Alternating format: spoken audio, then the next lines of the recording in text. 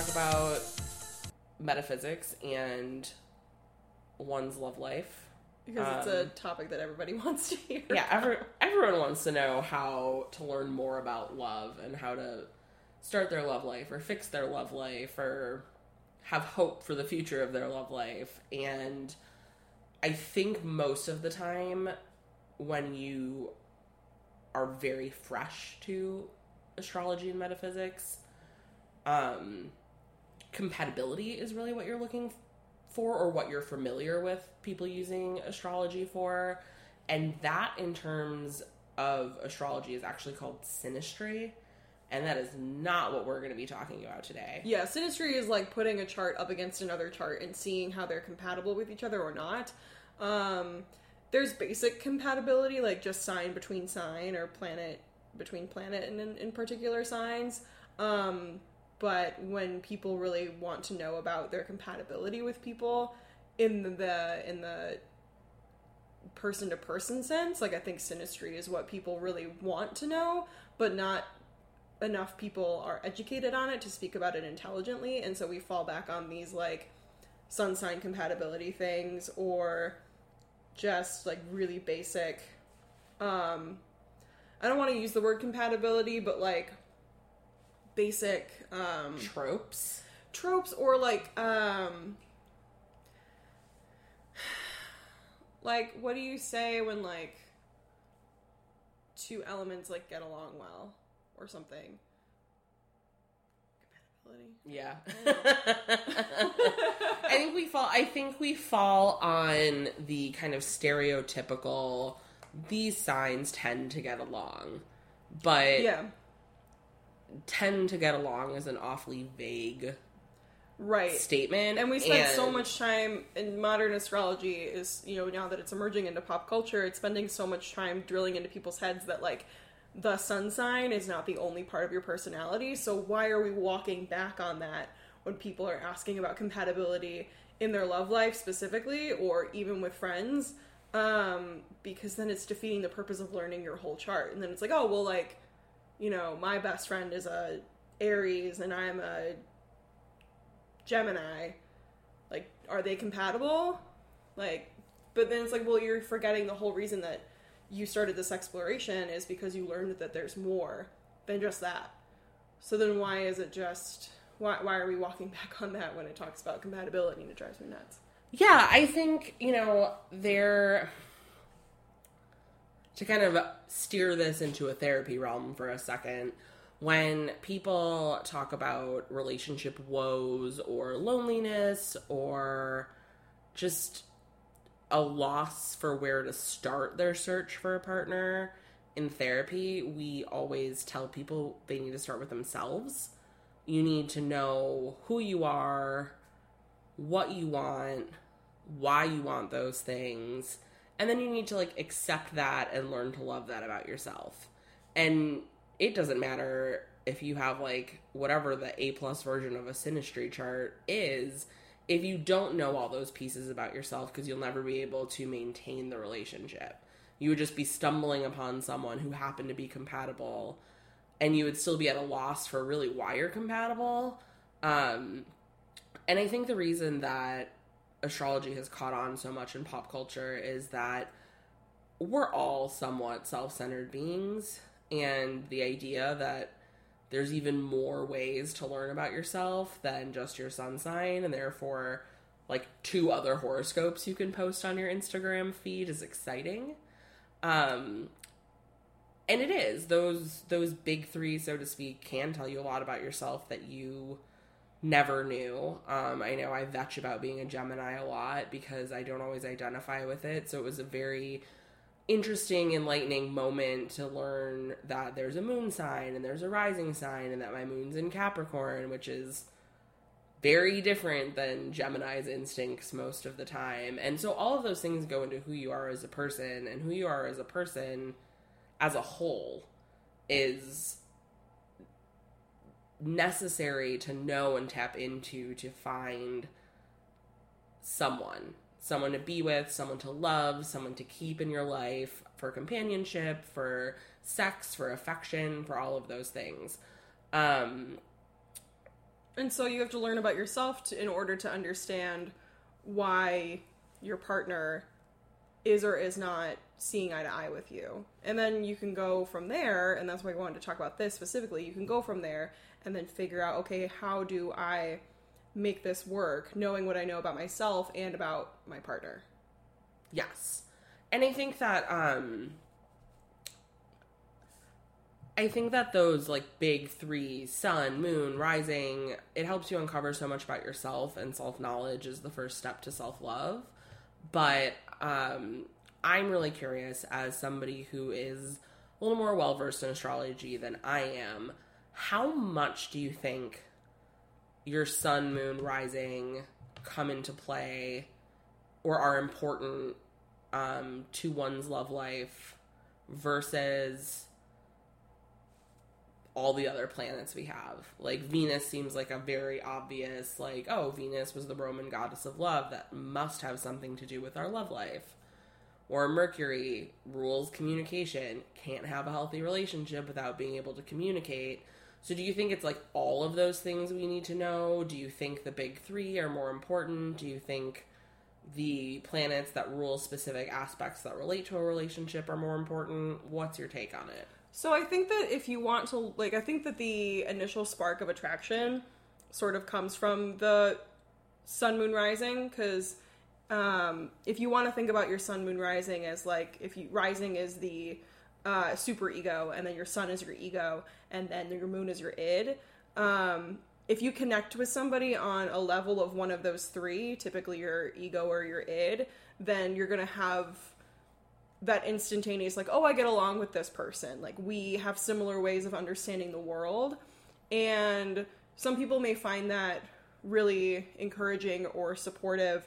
Some people like to be challenged by their worldviews. And so, again, like, that's just learning more about yourself and the other person. Like, do you like to be challenged in a friendship, in a relationship with another person in general? Or do you like to see eye to eye on everything? Do you not like to be challenged on your instincts or your worldview?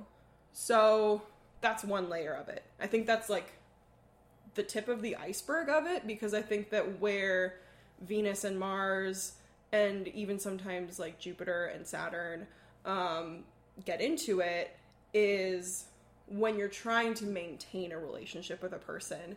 If you're trying to have something more than a surface level friendship, or if you're trying to create a lasting relationship with that person, because then those are the things that come in day to day, and they're your coping mechanisms about things more than like, oh, I had a bad day, or like, I am faced with this problem at work.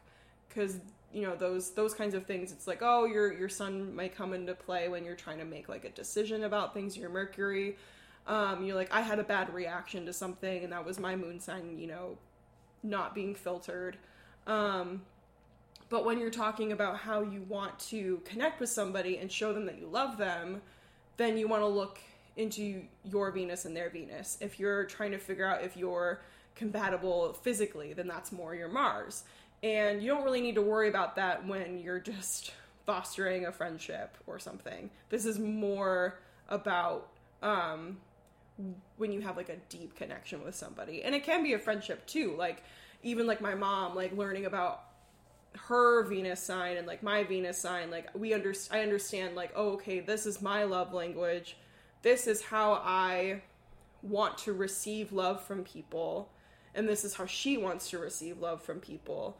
And sometimes, not saying that like, I honestly don't remember my mom's Venus sign right now, but like I learned more about how she wanted to be validated. Okay, so I think just to kind of start back at the beginning in terms of like, let's all figure out who we are, what we want, how we tick. You know, obviously the in-your-face stuff is going to be your big three. And in a previous episode, we covered rising signs. So I thought that was very important for me to learn how I come off to people, because it can inform so much of how people treat you after that first, second, third impression. And how people, if they immediately are drawn to you or not.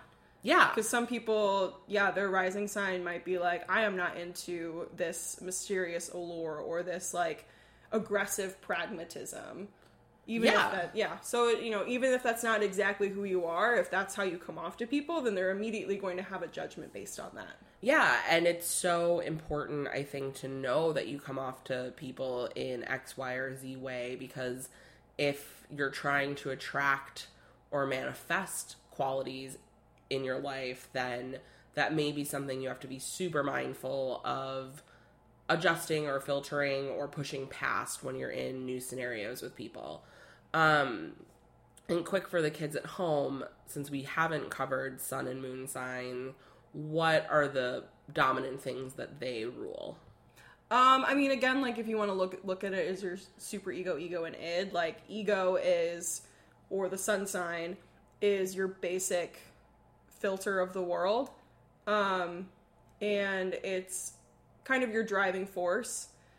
And your moon sign is more about what you feel or understand before you think about it. Your initial reactions to things usually kind of governs whether or not you're very impulsive or not, or if you're very pragmatic. Those gut reactions are governed by your moon sign. And it deals with your emotional life too, you know, how you process emotions, how you understand emotions. If you are somebody that, like, tends to hold a grudge about things, or if you're somebody who, like, gets really irate really fast and then immediately lets it go. So that's really what the moon sign governs, and that's very important to understand when you have any kind of strong relationship with a person, and I think that's why it plays a part in all relationships that go beyond, not colleagues, but... Service level? Yeah, but there's a word for it that I can't think of. Acquaintances? Acquaintances, yeah, it goes beyond acquaintances. I think acquaintances, like, if you just, like, you know how people, you're like, oh, that person rubs me the wrong way? Mm-hmm. That's usually a rising or sun sign incompatibility. Okay. But when you, like, get somebody, that's usually a moon sign compatibility, because you're like, I understand why you feel that way and how that can hurt, like, how that can make you feel that way. Because some people have to backtrack it, and you're like, okay, I understand, like, intellectually what you feel, and you're telling me why you feel it, but, like, some people just can't relate. But if you relate, you're like, typically, it's a moon sign thing. Interesting.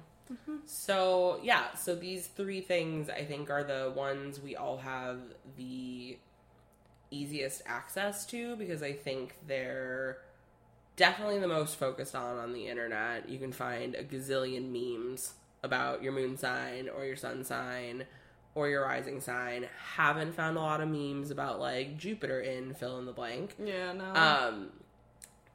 And that's okay.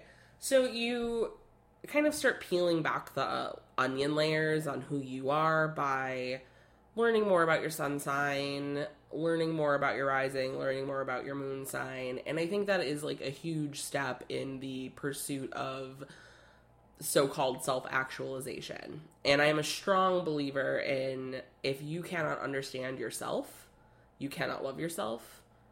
And to borrow, you know, a phrase from RuPaul, if you can't love yourself, how the hell are you going to love anybody else? And that is why we're not technically talking about compatibility or synastry today. We're talking about the journey to kind of uncovering more of your romantic life. Mm-hmm. Something that I have found very interesting to learn about, and definitely started learning about it because of Sarah, is the roles that other planets play in your love life. And I'm kind of a big believer now that some of these planets play a bigger role in cultivating and maintaining a loving relationship than your big three do. So I wanted to talk a little bit about your Mercury, your Venus, and your Mars signs. I'm a Gemini, so I think Mercury is just always important to me. It's my chart ruler, and Geminis cannot stop talking. And Mercury governs communication, so there is some bias there. But also, any therapist or well-meaning, nosy grandma or is like gonna any dating profile. They're like, "What's the most important thing in a relationship?" And they're like, "Communication." Yeah, I mean, go to pre-Cana. That's what the priest is going to tell you. Go to Right. therapy. That's what your therapist is going to tell you. You know, complain to your mom on the phone. That's what she's going to tell you. If you cannot openly and honestly communicate with somebody, you cannot have a good relationship. Because it's not just the act of opening your mouth and talking to somebody, it's actively listening to that person and processing what they have to say. And while that is already not a very easy task, something that I think astrology can really do for you is help you uncover how you like to communicate, how you tend to communicate, because those are not always the same thing. The kind of pitfalls that you need to avoid, like your weak spots in communication. But also, like, how you take in other people's information. Like, if somebody's feeding you something and you take it in a particular way, then it might not be the way that they intended it. And that's why you need to understand each other's modes and tendencies in communication. Because, you know, if somebody's, like, genuinely not trying to offend you or hurt you, but you have a Mercury that really takes things personally and overanalyzes things, and they don't know that, then they might become frustrated in the fact that you overanalyze something that they didn't mean to be meant that way. You know what I mean? Yeah, I also think that people have a tendency to think of communication as just what's coming out of your mouth. Like, what up, fellow air signs? But communication also is what's coming into your ears. And it's important to learn how you have a tendency to receive things. Like, what's your kind of impulse on that? Yeah. Which would be a combination of, like, your moon and your Mercury. Yes. And then when you understand that about yourself, it means you actually understand how to utilize Mercury, and then learning that about a friend or a potential partner or a spouse, etc., can kind of revolutionize the way you guys communicate on a day-to-day basis. Because having a Mercury in a particular sign does not mean that you can't tailor your communication style to be better received by somebody with a Mercury in a different sign from you. Yeah, I think that understanding how a person ticks can really change the nature of your relationship with that person, because you can revise how you approach things with them. I know that my husband does not communicate the same way I do at all. He's quieter, he's shyer, he does not like confrontation, where I like to bang things out right away and get past it. But learning more about how his Mercury and Venus and Mars and Moon operate, I've had to really learn how to, like, hold myself back, bite my tongue, take a deep breath, walk away, because my desire to, like, hash things out right away, or my, like, rapid fire, like, these are my thoughts and I am, like, giving them to you right now and we should be able to deal with this immediately because I'm presenting you with all the things. Just because I communicate that way and just because I receive that well and process quickly doesn't mean that everybody does, which used to be an incredibly frustrating experience all the time, and now it's only incredibly frustrating like a third of the time, because I've learned that for better or worse, I have to walk away sometimes and give him time to process it and chew on it and think about it and hopefully come back to the table and talk about it. But sometimes it also means that we are never going to talk about it again. And I used to think that was like an avoidance thing, or an incompatibility thing, or just a childish thing. And it's not. People just communicate differently. Which I guess kind of segues into the fact that even though Mercury rules communication, other things factor into communication. Mm-hmm. Like, I think that when you spoke about being not, being non-confrontational versus being confrontational, That's very Mars. That's a very Mars thing. Yeah, and I didn't really understand... I didn't understand the importance of some of these planets at first. And that's partly because it's just very overwhelming to start learning about astrology because there's so many things. There's all the things. Yeah. And then it felt like such a dumb moment because I studied the classics and these planets are named after Roman gods and goddesses, and Mars is the god of war. So while Mars governs a lot of things I've learned, it also obviously governs how you fight. Yeah, like if you want to just crystallize it into one phrase that will cover everything, it's action. Yes. Because it governs fighting, it governs, like, your motivation, it governs sex, it governs all those things that are very, like... Animal instinct, tactile. Because when your animal instinct of feeling is very moon, but your animal instinct of, like, action is Mars. Yeah, I think one of the ways I learned how to fight differently, for lack of a better phrase, with my husband is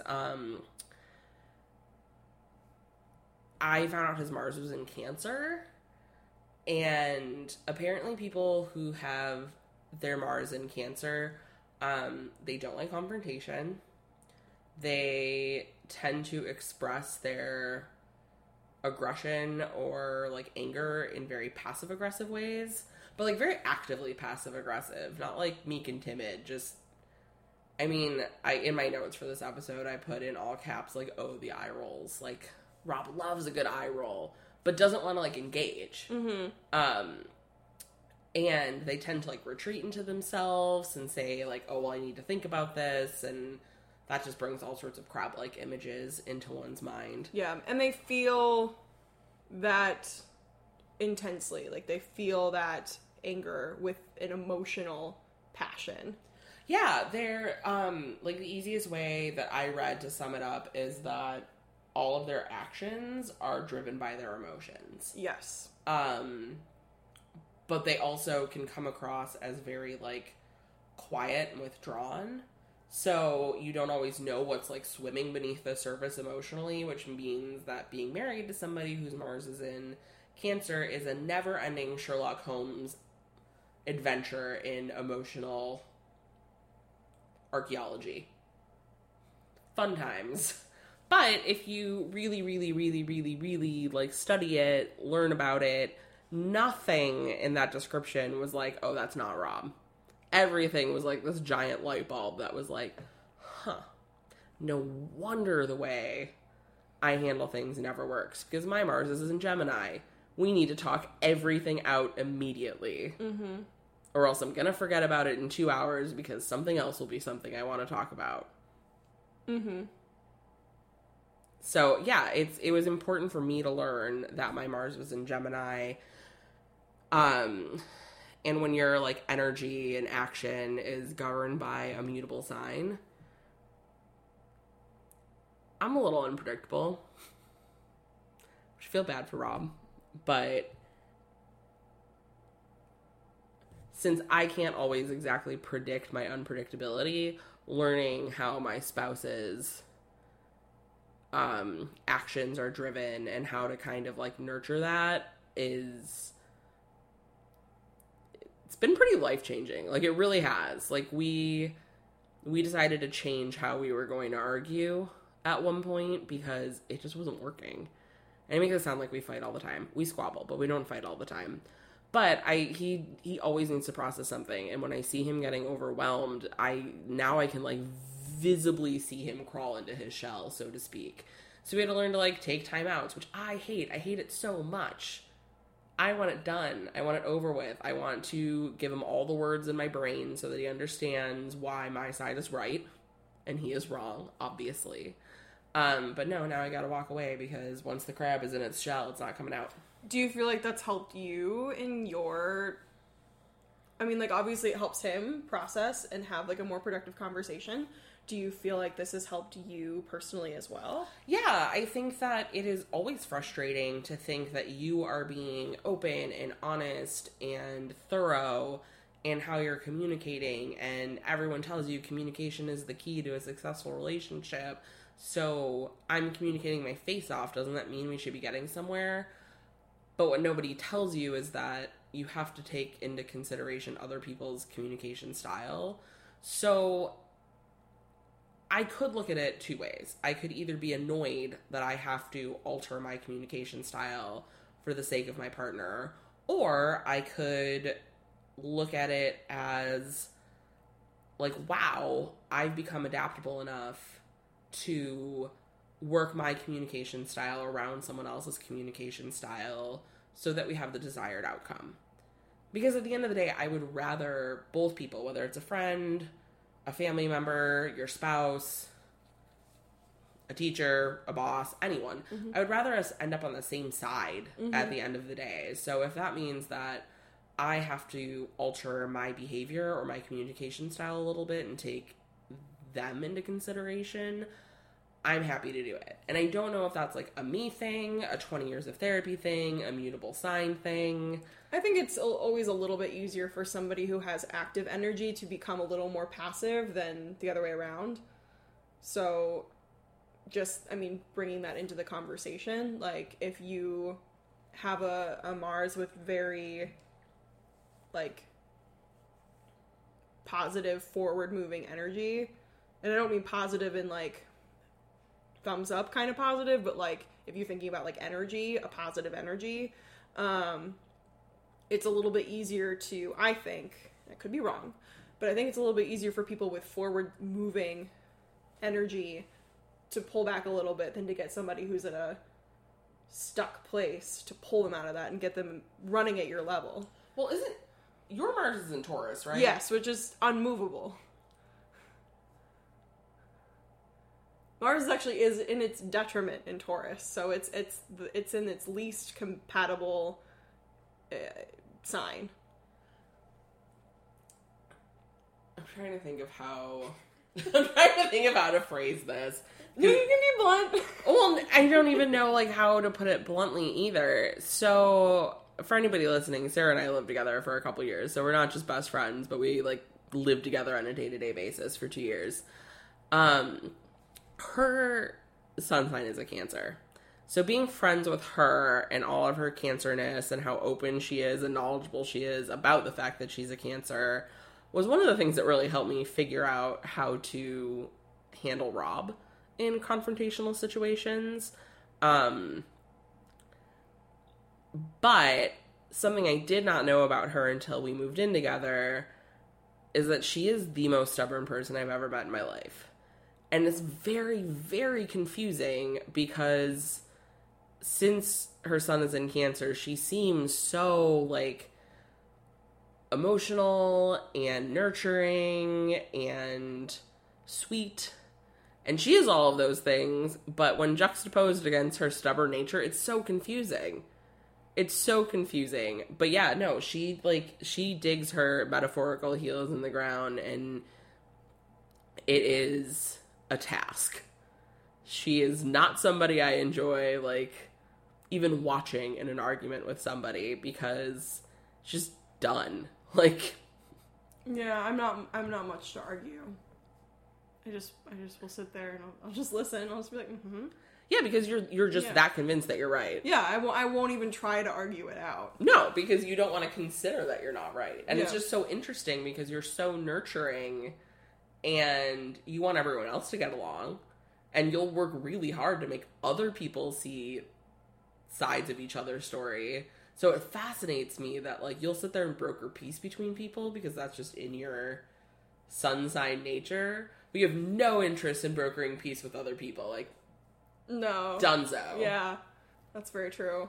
And it's wild. But this is why it's so important to know these things, I think, because you could know that Sarah's sun sign is Cancer and that her moon is in Aries and that her rising sign is in Virgo and think that you understand her and think that, like, you can fall in love and have, like, maintain this relationship with her and then just be blindsided the first time that you have a disagreement, and she's so stubborn she doesn't even want to hear you out. Yeah, it's interesting because I feel like both my Venus and my Mars are in fixed signs, and while my presence is very go with the flow, very flexible, very accommodating, like even my moon in Aries, like I'm always it's very, it's action oriented, it's like I'm always thinking of a new idea, I'm always ready to go with the next thing, but that's when I'm excited about something. And you pull back that layer, and I have these two prominent placements in fixed signs, like my Cancerness, like, and my Virgo-ness, like, one would think that I like to shy away from the spotlight, but I have a Venus in Leo, which, even though I might not necessarily want to be the center of attention all the time, I like being paid attention to. And, like, especially, like, I will be the first to admit, like, don't find me on a dating website, because all I want is the attention. All I want is to talk to somebody just because I want to feel paid attention to. And I am more than willing to admit that. When I open up that part of my phone, I'm, like, looking for attention. Oh, yeah. One of our friends accurately said that Sarah gets on her dating apps once every 4 months. Because once every 4 months, like, maybe it's, like, a transit through a fire sign thing. Like, the sun goes through the fire sign of whatever, and my Venus in Leo is just ignited. Desperately want the validation of Desperate for communication validation. with a stranger. My love receival language is words of affirmation. Like, if I do not hear it from your lips, if I do not, like, get that validation, then I will think of so many different ways to invalidate myself. What I think is really fascinating is that whether we want to call it love language or what your Venus needs or just what we want from humans in general, I think it's so interesting when that is not how a person shows other people love. Absolutely. Like, I think that I show other people love through my sun sign, which is very, like, nurturing and acts of service, if you want to use that, trope again, versus, like, if somebody does something for me, it's not that I don't appreciate it, but I don't equate it to being a gesture of affection. Yeah, I think even something as, like, basic as a phone call, you're not really one to pick up the phone and be like, I haven't talked to this person in a while. I'm going to call them and remind them I love them. But if somebody calls you and went out of their way to not text but make a phone call and, like, yeah, it's lights up your whole face. Yeah. I just find it so fascinating. So in my head, I had this, like, whole thing where we would just work outward in the planetary. We're starting to go. We're just all over the place. And that's okay. That's, it's usually the best way we get stuff is just. Yeah, I mean, we talked about what Mercury covers. We talked about what Mars covers. Yeah. Oh, just I want to, like, real quickly, like, touch on, like, sexual attraction in Mars. Because I think that it's very interesting, like, if two people just have this, like, animalistic connection to each other and have great sex, but, like, don't get along, it's probably a Mars thing. Yeah. If you have great sex with somebody and you're confused why your relationship sucks, look at the rest of your charts. Yeah. And you don't need, that doesn't even need to be a synastry thing. No. That does not even need to be a synastry thing. Like, check your Venus, check their Venus, check your moon, check their, just check these things and see, like, if you look at the world the same way. Right. And if you want to maintain a relationship with that person, then, like, take those cues from that other person's placements and start working on how to be a little more accommodating of them. Yeah.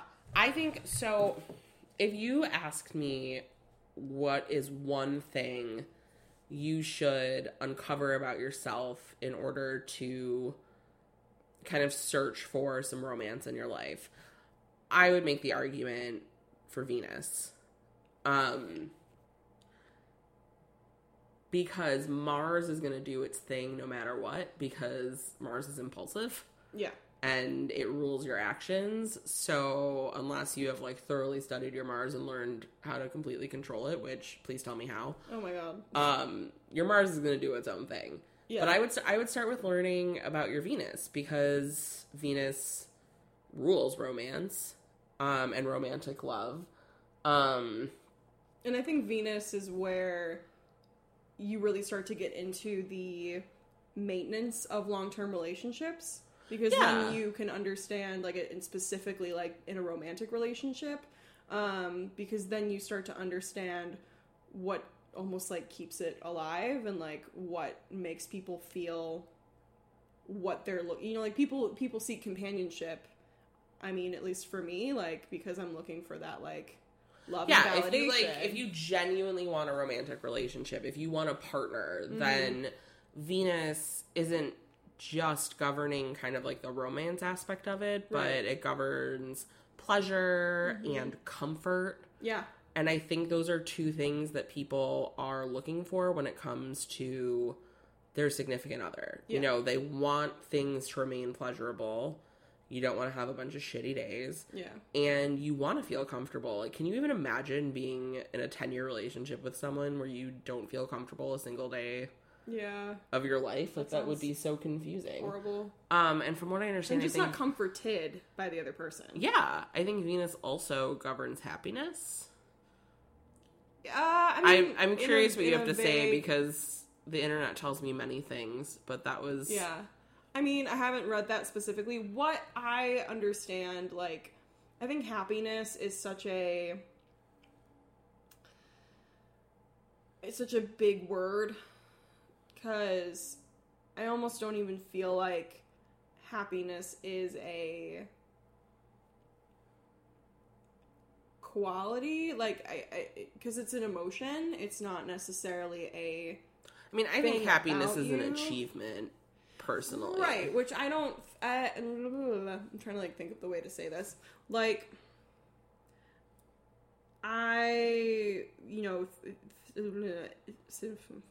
happiness being an emotion, I don't think that it has a planetary, like, governor or governess, because other things can make you happy. Like, yes, my Leo is in Venus, and getting validation from other people or, like, words of affirmation from people makes me happy, but my Jupiter, which is, like, about expansion and joy and, like, good luck and goodwill and good fortune, is in Scorpio. And so things that, like finding out things, like, really getting to the bottom of things and having, like, deep connections with people, that also makes me really happy.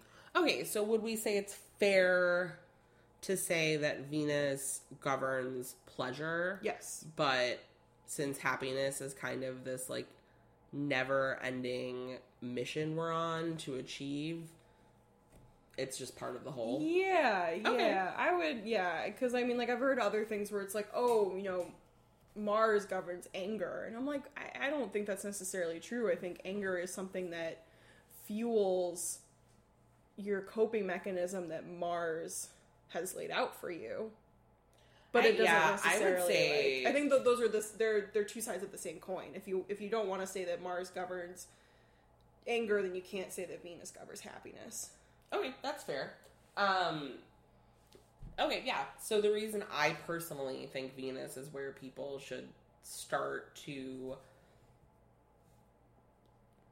learn and do some self-discovery with is because it kind of governs romance and pleasure. Yeah, I think pleasure is a better word, because it's not just, like, emotional pleasure or satisfaction. It's also, like, taking it out of the relationship thing. It's also, like, aesthetic pleasure. Yeah, like, what gives us enjoyment. Mm-hmm.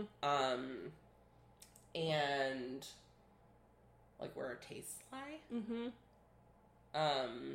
Just to kind of riff on the aesthetic aspect of it. Yeah, totally. Or, I mean, like, even, like, I mean, Leo is a dominant and performative sign, and even though I'm not, like, a dominant or performative person, I do find a lot of joy in performative things, like running this podcast, or when I was a singer and an actor, like, you know, that sort of thing. Yeah, which God bless you, because I don't love those things. But I do like talking, so yay podcasts. Yeah, and Venus also kind of... Well, your Venus is in Aries. I like starting things. It gives me pleasure. Yeah. But yeah, so Venus also, it kind of tells you about how you make relationships, but also how you break them. And I think it's really important to know those things so that you can maintain them. So, like you just said, my Venus is in Aries. So, what I have learned by researching Venus and Aries is that activities really engage me. Turn me on is like not the right word, because I feel like that gets into my Mars more than anything. But activities and energy attract and engage me. Yeah.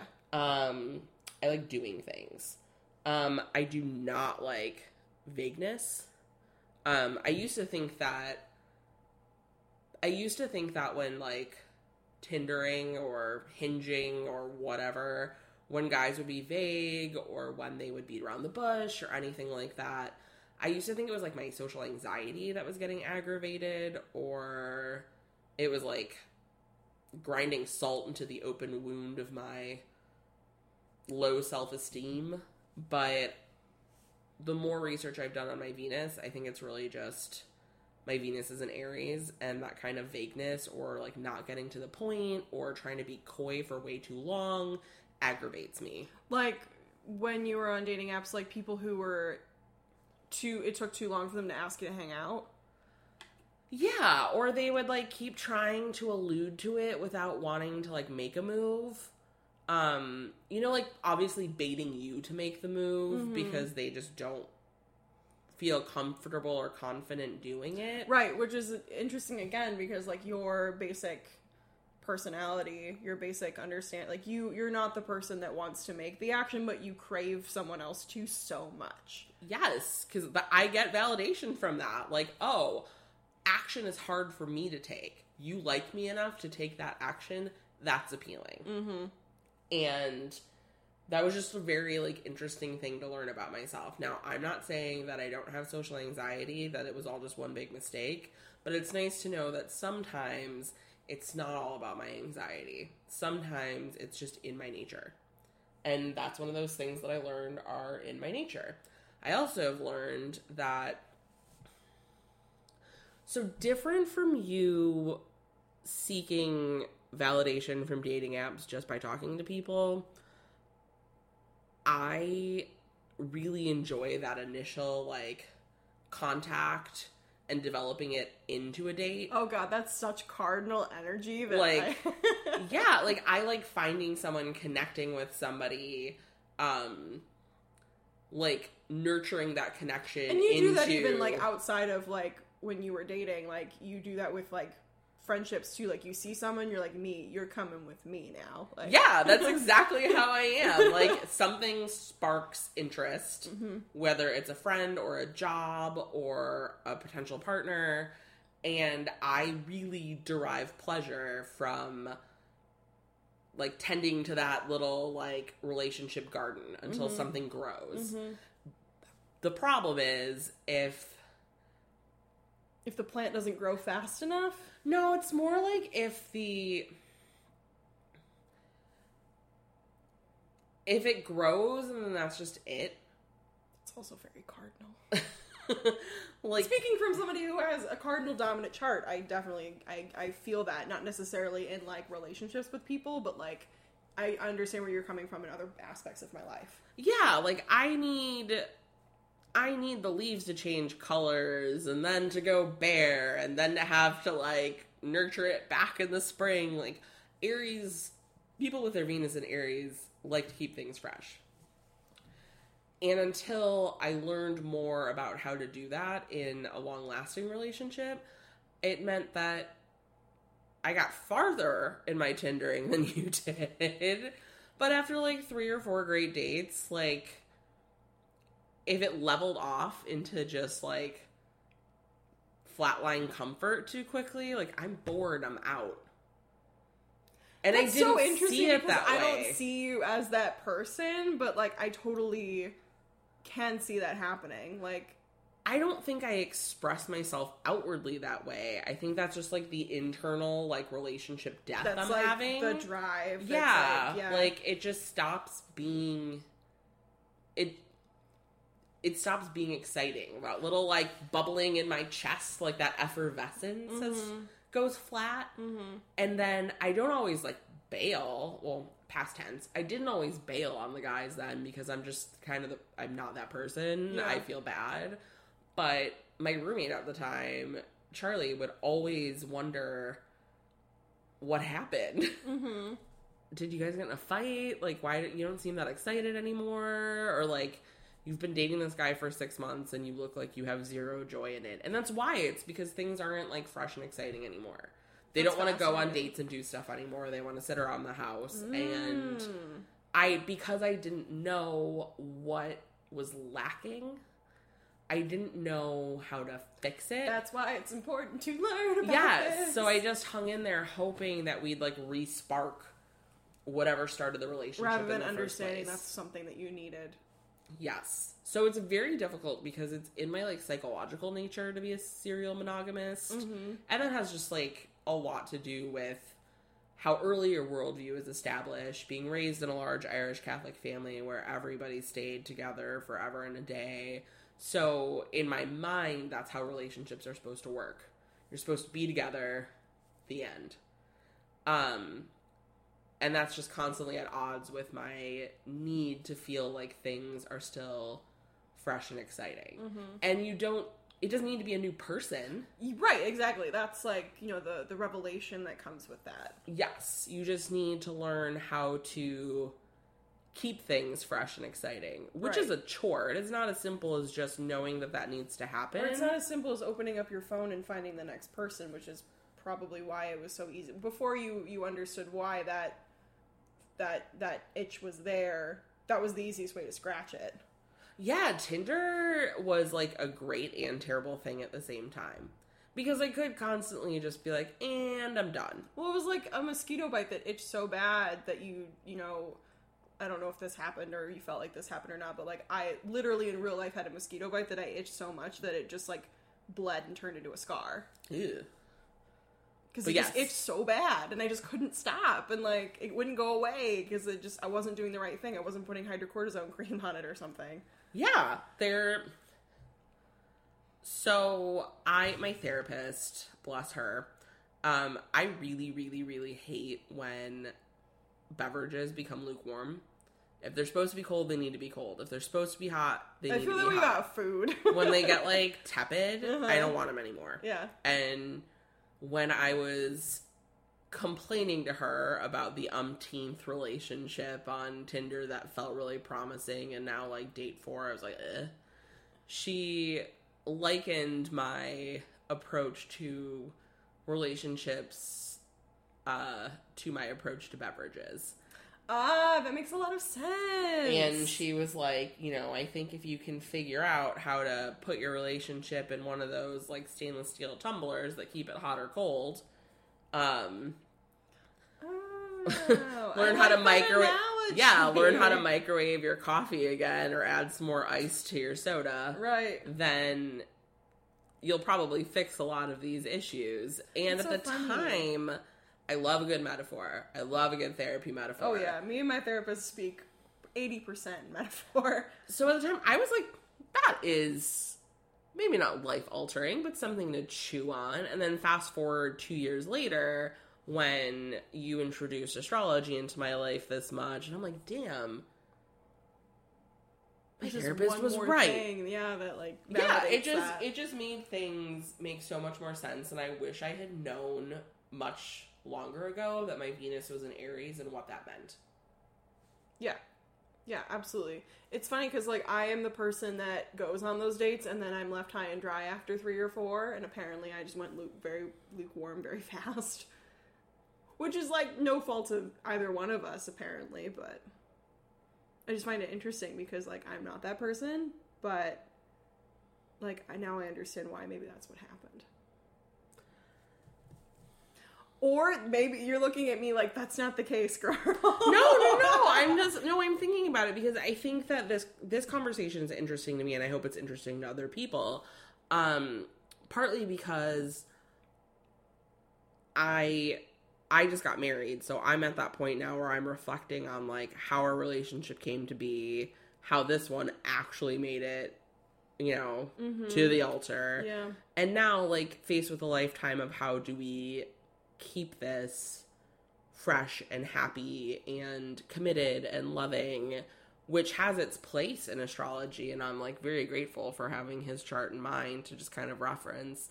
But you're coming at it from the point of view of, like, what do I want? For real, what do I want? Not, like, what do I think I want? Mm-hmm. And then, like, how do I get it? Mm-hmm. And I think the combination of, like, being in your quarter life crisis age range, and, like, anybody out there, don't roll your eyes, it's a thing. We've all been there. I feel like the only people that are rolling their eyes are people who are younger than 25. Oh, well, good luck, and I'm very sorry for you and however many years you face this. Because I feel like everybody who is older is like, yep, that's a fact. Or sometimes, though, they want to be annoying and be like, it wasn't that bad, or I never went through it. No, we all went through it. There's a whole existential crisis. What am I doing? This is not what college prepared me for. But I think between being in your, like, quarter life crisis age range and learning so much about yourself through astrology, it's very hard to go from, like, for years I thought this was my ideal, like, man or partner, and now I'm learning about all these things, and that, like, who I thought I wanted to be with or the kind of person I thought I wanted to be with is inherently incompatible with X, Y, or Z aspect of my chart. Yeah. And that's an important thing. Like, I totally will get on board with people who say it's garbage that their sun sign is not supposed to be compatible with another sun sign. But I do think it's really important to learn, like, what your Venus is all about, because that's going to tell you so much about what you want and what you're attracted to and what kind of keeps your fire lit. And it doesn't necessarily mean that somebody who has something that the internet will tell you is quote-unquote incompatible, it doesn't mean the relationship will not work. It just means that you have to be conscious of the things that aren't fulfilled by nature itself. Yes. Yes. What does your Venus in Taurus tell you about what you... My Mars or my Venus?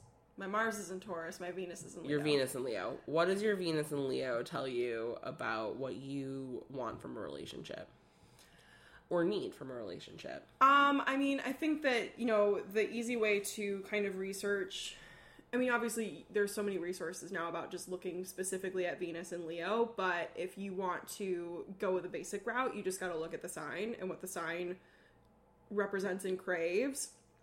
And having never been in a committed relationship before, it's very hard for me to say whether or not what I'm thinking is actually, like, the way I want things fulfilled. Like, I do understand that, like, I do need a lot of validation, and I do need a lot of, like, almost, like, pedestal-y affection, but I have never had that manifest before, so, like, I don't know how much pleasure it will or will not derive me, but just looking at my basic blueprint of, like, my Venus is in Leo, it's interesting because it's such a performative sign, and it's something that, like, really does crave attention, and not just, like, from your partner to you, but also, like, typically a Venus in Leo is very much reciprocates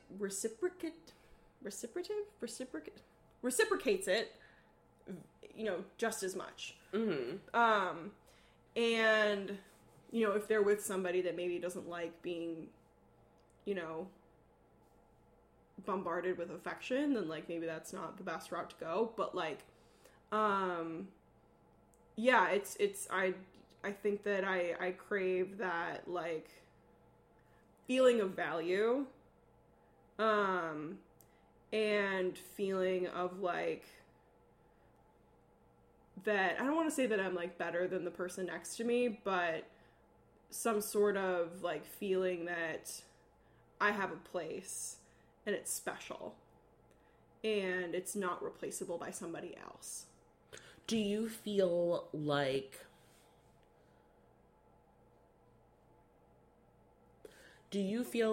that is something that you've learned your Venus being in Leo, like, needs, and that's, like, it? Or do you feel like you have, like, come to terms with that and, like, genuinely feel like you are special and deserve a place, like, just for you. I think that what it's been for me right now in my journey is, like, I've always had that feeling, but I never was able to put words to it. And so when I just, like, was reading about my Venus and Leo, I was like, oh, well, like, yeah, no wonder, like, that's why I crave XYZ. And especially in contrast with my Mars, like, I'm a very no-touchy person. Like, please do not come within 10 feet of me.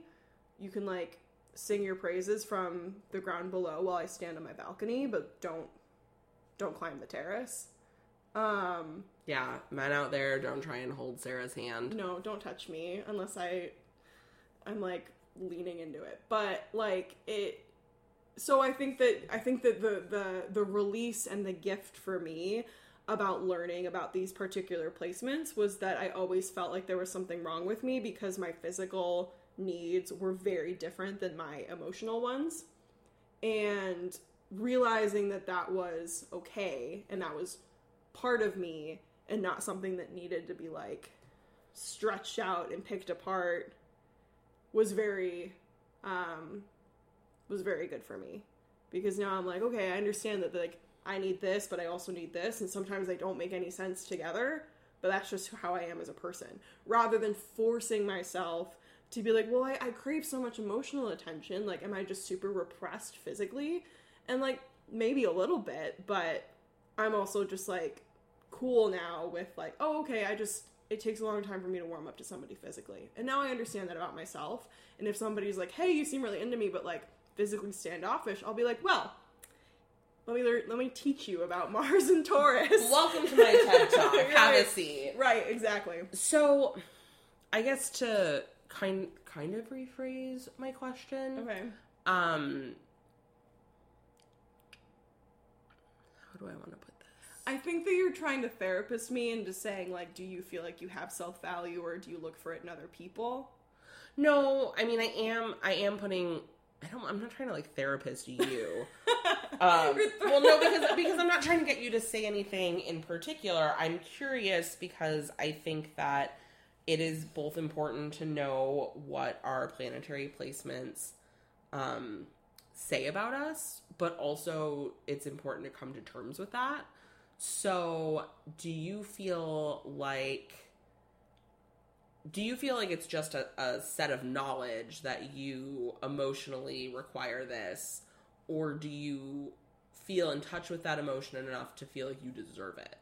Does that make sense? Yes. I would say no, but I don't think that is a journey that astrology right now can take me on. I think that astrology brought me so far to say, like, this is what you need. This is what you want.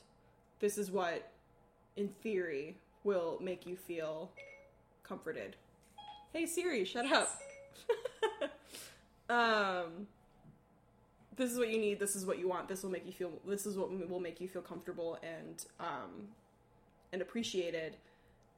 I don't think that there's a way other than, like, talking it out with your therapist or having, like, a self-reflection about it, or just, like, working on yourself to feel like that's something that, because I think that deserving the things that you want or need are not something that is, like, that feeling of that is not laid out in your astrological blueprint. It's something that you have to work on for yourself. Yeah, I agree. I think that one of the most engaging parts of metaphysics is that it can provide us with such a detailed roadmap towards self-acceptance.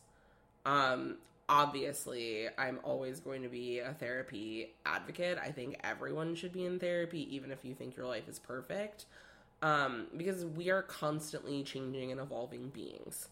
And there are constantly outward factors pressing in on us in an inward way.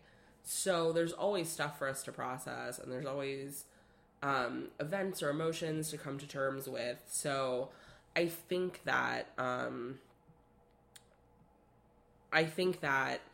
taking that deep dive into your chart, figuring out like what different planets mean in general, and then what your planetary placements say about you are just such a great place to start learning about yourself and really asking yourself, like, okay, so my Venus in Leo, my Venus in Aries, my Venus in whatever says this about me. Do I agree with it? Okay, so sure, this makes sense. I agree with it. Is that what I'm seeking? Yes, great. Let's move forward.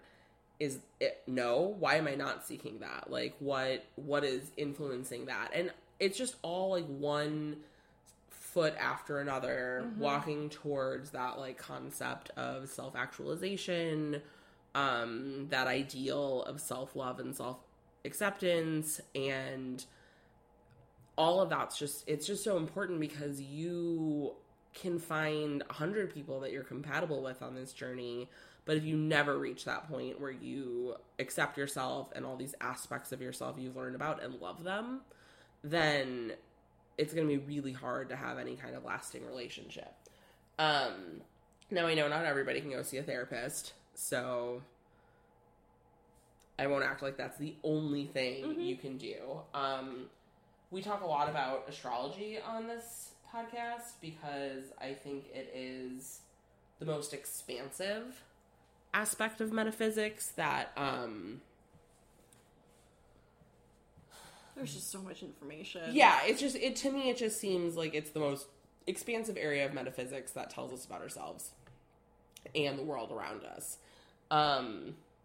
Maybe one day we will have explored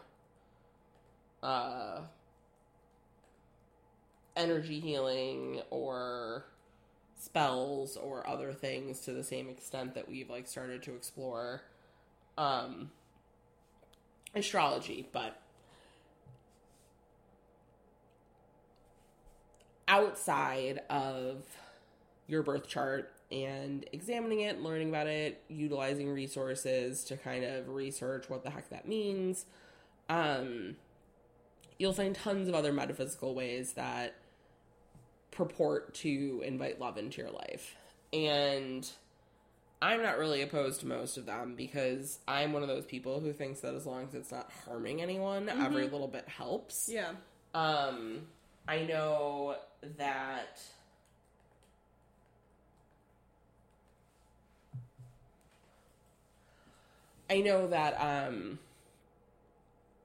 people get very attracted to crystals that they feel speak to them, or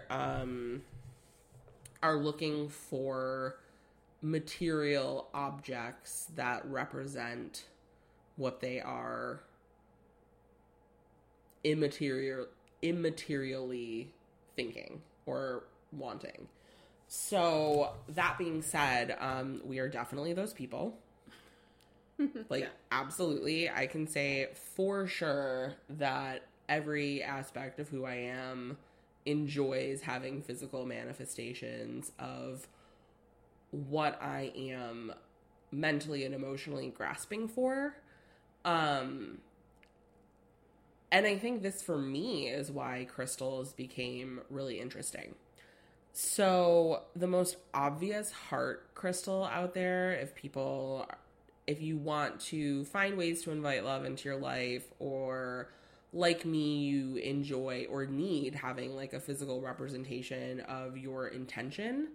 Yeah, that's help, probably like my favorite thing about it. Yeah, I just think sometimes it can help you focus. It's like a pretty sticky note. That's a great way to put it. It's all for me, and I think this is just a little bit of like my mutable energy. It helps me focus and remind myself, like it's a physical reminder. Yes.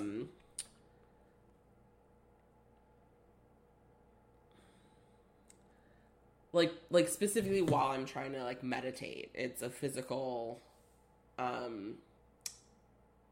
grounding point. Yeah, it was gonna be like a grounding tool, or because I do need that, because otherwise, like for 15 minutes, that love manifestation that I found really important can be distracted by, like, 1,200 other things, let's be honest. Yeah. So, rose quartz is always the most recommended and most obvious stone that people utilize for inviting love into their life. And I think it represents a lot of what we've been trying to talk about today, in that it is supposed to invite romantic love into your life, but it's also... like, by way of self-love. Yeah, but it's also definitely supposed to encourage your own self-love. And I think that is super important. Rose quartz may not be the end-all, be-all stone for me,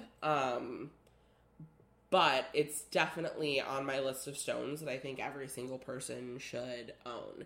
And if you're looking for a place to start, as you bust out your CoStar app and look at what your Venus, like, is placed in, and you say, okay, I've learned this about myself. Like, maybe your Venus is in Libra, and you're like, oh, that's why I like the give and take of a relationship. Or, like my husband, your Venus is in Cancer, and you're like, oh, this is why I crave emotional security in a relationship. Right, and then using that to, like, maybe if rose quartz isn't your cup of tea, like, if, you know, you're looking for something that, if your Venus is in a mutable sign and you just need some sort of, like, grounding energy, like a tourmaline might be helpful for you in your romantic life, because then it sort of centers you. Or just using that as, like, a tool. Like, it doesn't have to necessarily be a crystal about love or self-love specifically, especially if that's not your cup of tea, or even if you just don't, you know, vibrate with rose quartz the way you would a different stone. Yeah, I think that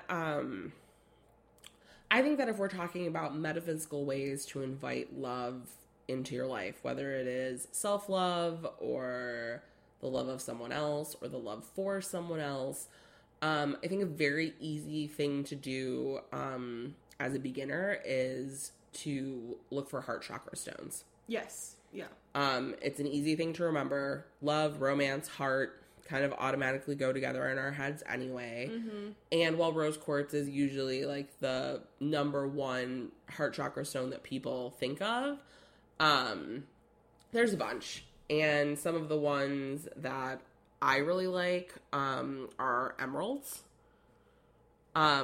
Jade is supposed to be good for it. Rubies are supposed to be very powerful heart chakra stones. Interesting. Yeah. And then just as, like, a quick shortcut, if it is a green stone, a pink stone, or a red stone, you can use it with your heart chakra. Okay. Interesting. It may have other utilizations as well, like green aventurine is considered a heart chakra stone. Oh, okay. But my obsession with green aventurine has more to do with its impact on luck. Yeah. But who doesn't want some luck and love? Lucky and love, right, exactly. Like, they go hand in hand. Yeah, so if you are on Etsy looking at stones, or if you are in your local rock shop and feeling lost or overwhelmed, or just, like, you don't feel like asking the clerk for help, green, pink, red.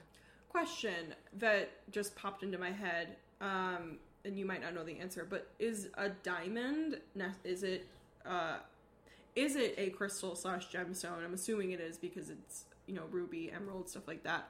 And then if it is it a heart chakra stone? No, it's a crown chakra stone. Interesting. So all clear stones are crown chakra stones, because, and think, like, clear and its relationship to clarity, like mental clarity. Okay. I was gonna ask, like, about, like, wedding bands and stuff.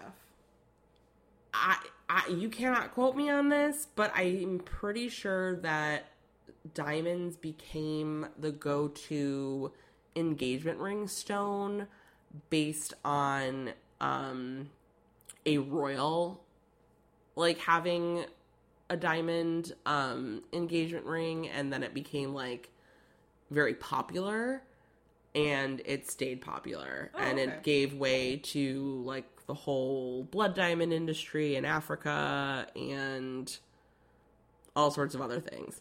But if you look back in, like, history, like, for instance, Princess Diana and now Kate Middleton, like, famously have that big, huge sapphire engagement ring that has, like, a little halo of diamonds. Royal engagement rings in general, like, people would have emeralds, people would have ruby. It was a stone. It wasn't necessarily a diamond. That became a thing. That became a fad that just stuck. It was like, yeah, because people like to give jewelry for like affectionate things. I mean, obviously, like, people give each other jewelry just because too, but I didn't know if it, like, started because it was like, I'm giving you a piece of, like, heart. Yeah, I think it very specifically became popular in the last century. Oh, okay. So it's not as old as, like, this kind of practices.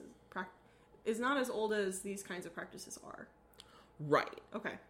I was just curious. Yeah, it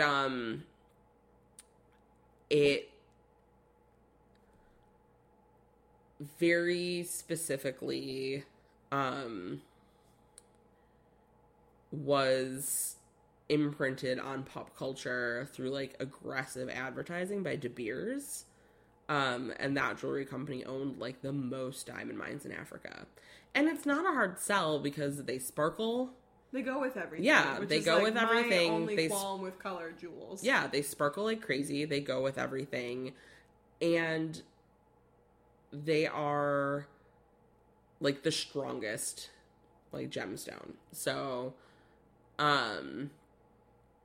yeah, I took you on a different road. No, I actually think I think that's actually a very interesting question. Any relation? No, I think it's an interesting question because you would think that a heart chakra stone would be the stone that is most proposed with. Like, why isn't everyone walking around with pink tourmaline? But no, capitalism. Yeah, so in terms of inviting love into your life, heart chakra stones, look for green and pink, unless you feel like you need some mental clarity because maybe you let your Mars drive your love life a little bit too much, in which case go for any clear stone or purple stone. Great. We have definitely experimented with love spell candles. Mm-hmm. So if you are feeling like getting a little bit witchy, they're fun. I think that the big thing for me is, like, making a big deal out of actualizing your intentions. Because it's one thing, at least for me, like, it's one thing to just, like, write in a journal or something like that, but it doesn't feel, you know, me having cardinal energy at the top of my chart, Cancer, Aries. I don't feel like I'm doing anything sometimes. And so I like to put things into action. And so for me, like, rituals, like, specifically, like, spells in this case, like a love spell was, for me, it was like a focus on what do I need to concentrate on in order to fulfill this part of my life. Yeah, I think that spell candles in general for me are kind of still fall under that category of why not? Every little bit helps as long as it's not hurting someone. Right.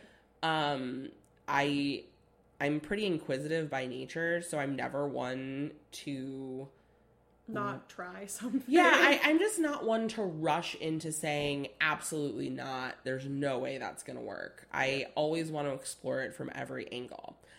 I think that spell candles in particular are a great way to feel proactive. Yeah. Mm-hmm. But I think part of feeling proactive means opening yourself up. Yeah. And I think that people who aren't finding luck and love, so to speak, are typically very closed off and don't realize it. So I think if you're willing to, like, jump with 2 feet in to the point where you're like, yeah, let's pick out a spell candle. You know, let's cover it in lavender and roll it in marigold petals and light that bitch up. Like, you're open to it. You're open to it enough that you bought a spell candle. So, and I think that's half the battle. And then it's fun. I'm not gonna lie. It's super fun. I recommend doing it with somebody too. Yeah, I was already engaged when we did the first love spell candle. So for me, I was just along for the ride, giving all of my like support that I could. But I think that unless you are super spooked by the concept of magic, I highly recommend it. I think the ritual, it's like when you wash your face at night and you don't just like wash with soap and slather some moisturizer on. You pre-cleanse, you use your like probiotic. You do a face mask. Yeah, you use a jade roller, you put some serum on, you put some moisturizer on, and then you put like a sleep mask with some like snail cell regenerative stuff in it. You feel really good. You feel like you just took 10 years off your face in that one night. Mm-hmm. And it probably made you feel good enough that you're going to do it again the next night, and the next night, and the next night. Or at least incorporate a little more self-care into your everyday routine. Like, even if it's not the whole 9 yards, like maybe you're like, oh, I'm going to use this serum every night because it makes me feel pretty and nice. Yeah, and that to me is where spell candles come into play.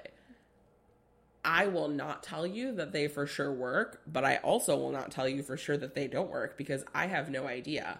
I will tell you that it's a great bonding exercise. Mm-hmm. It gets you a little bit of like a little dopamine high, and then you're like, oh, well, like if practicing this sort of like concentration on, you know, specifically we're talking about love, if like practicing this really makes me feel good, then like you're going to seek it elsewhere.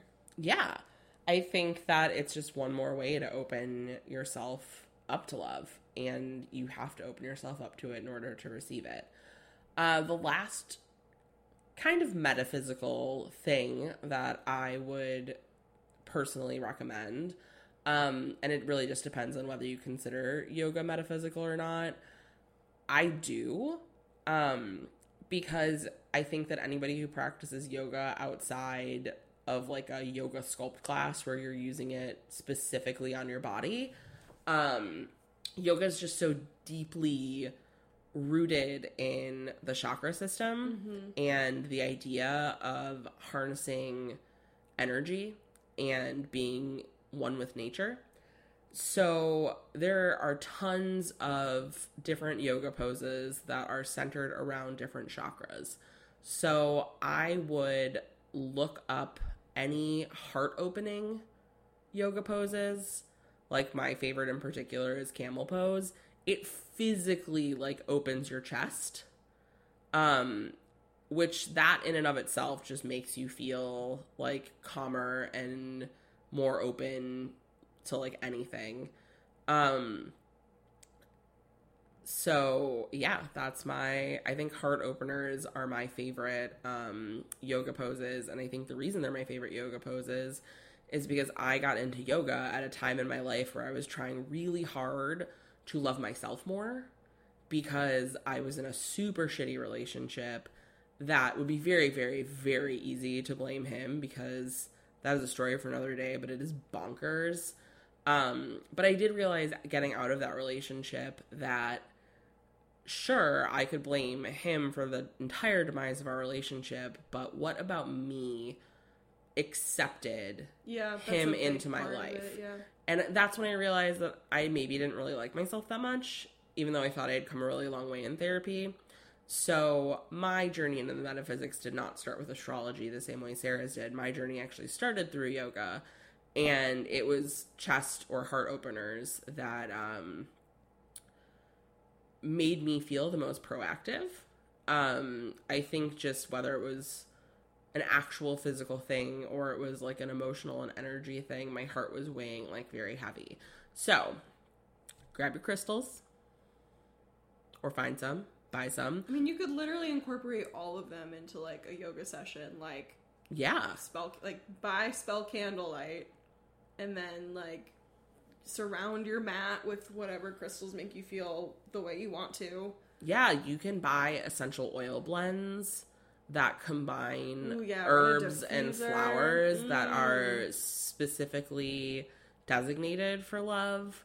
Lavender, lang lang, chamomile, rose. Rose is a big one. yeah, just start there. And whether it starts with yoga or walking into a shop and buying a piece of rose quartz, or, you know, getting really exciting and finding your local Wiccan shop and getting a spell candle, or whether it starts with going to Cafe Astrology and just plugging your info in to get a birth chart, like, start somewhere. Because I will say Cafe Astrology is a great tool when you're specifically looking at your relationship between your Mars and your Venus, because it will expand upon what parts of them work together and what parts are in competition with each other, which was very helpful for me. Yeah, and you know what? Now that I think about it, in the episode notes, we can put a link. Yeah, we can put a link, and we will drop a link for some basic yoga poses and a couple stores that I've used via Etsy to buy candles and crystals. But start your journey somewhere, because at the end of the day, I think that if you get nothing else from metaphysics other than a sense of self, that is more than you're getting from anything else.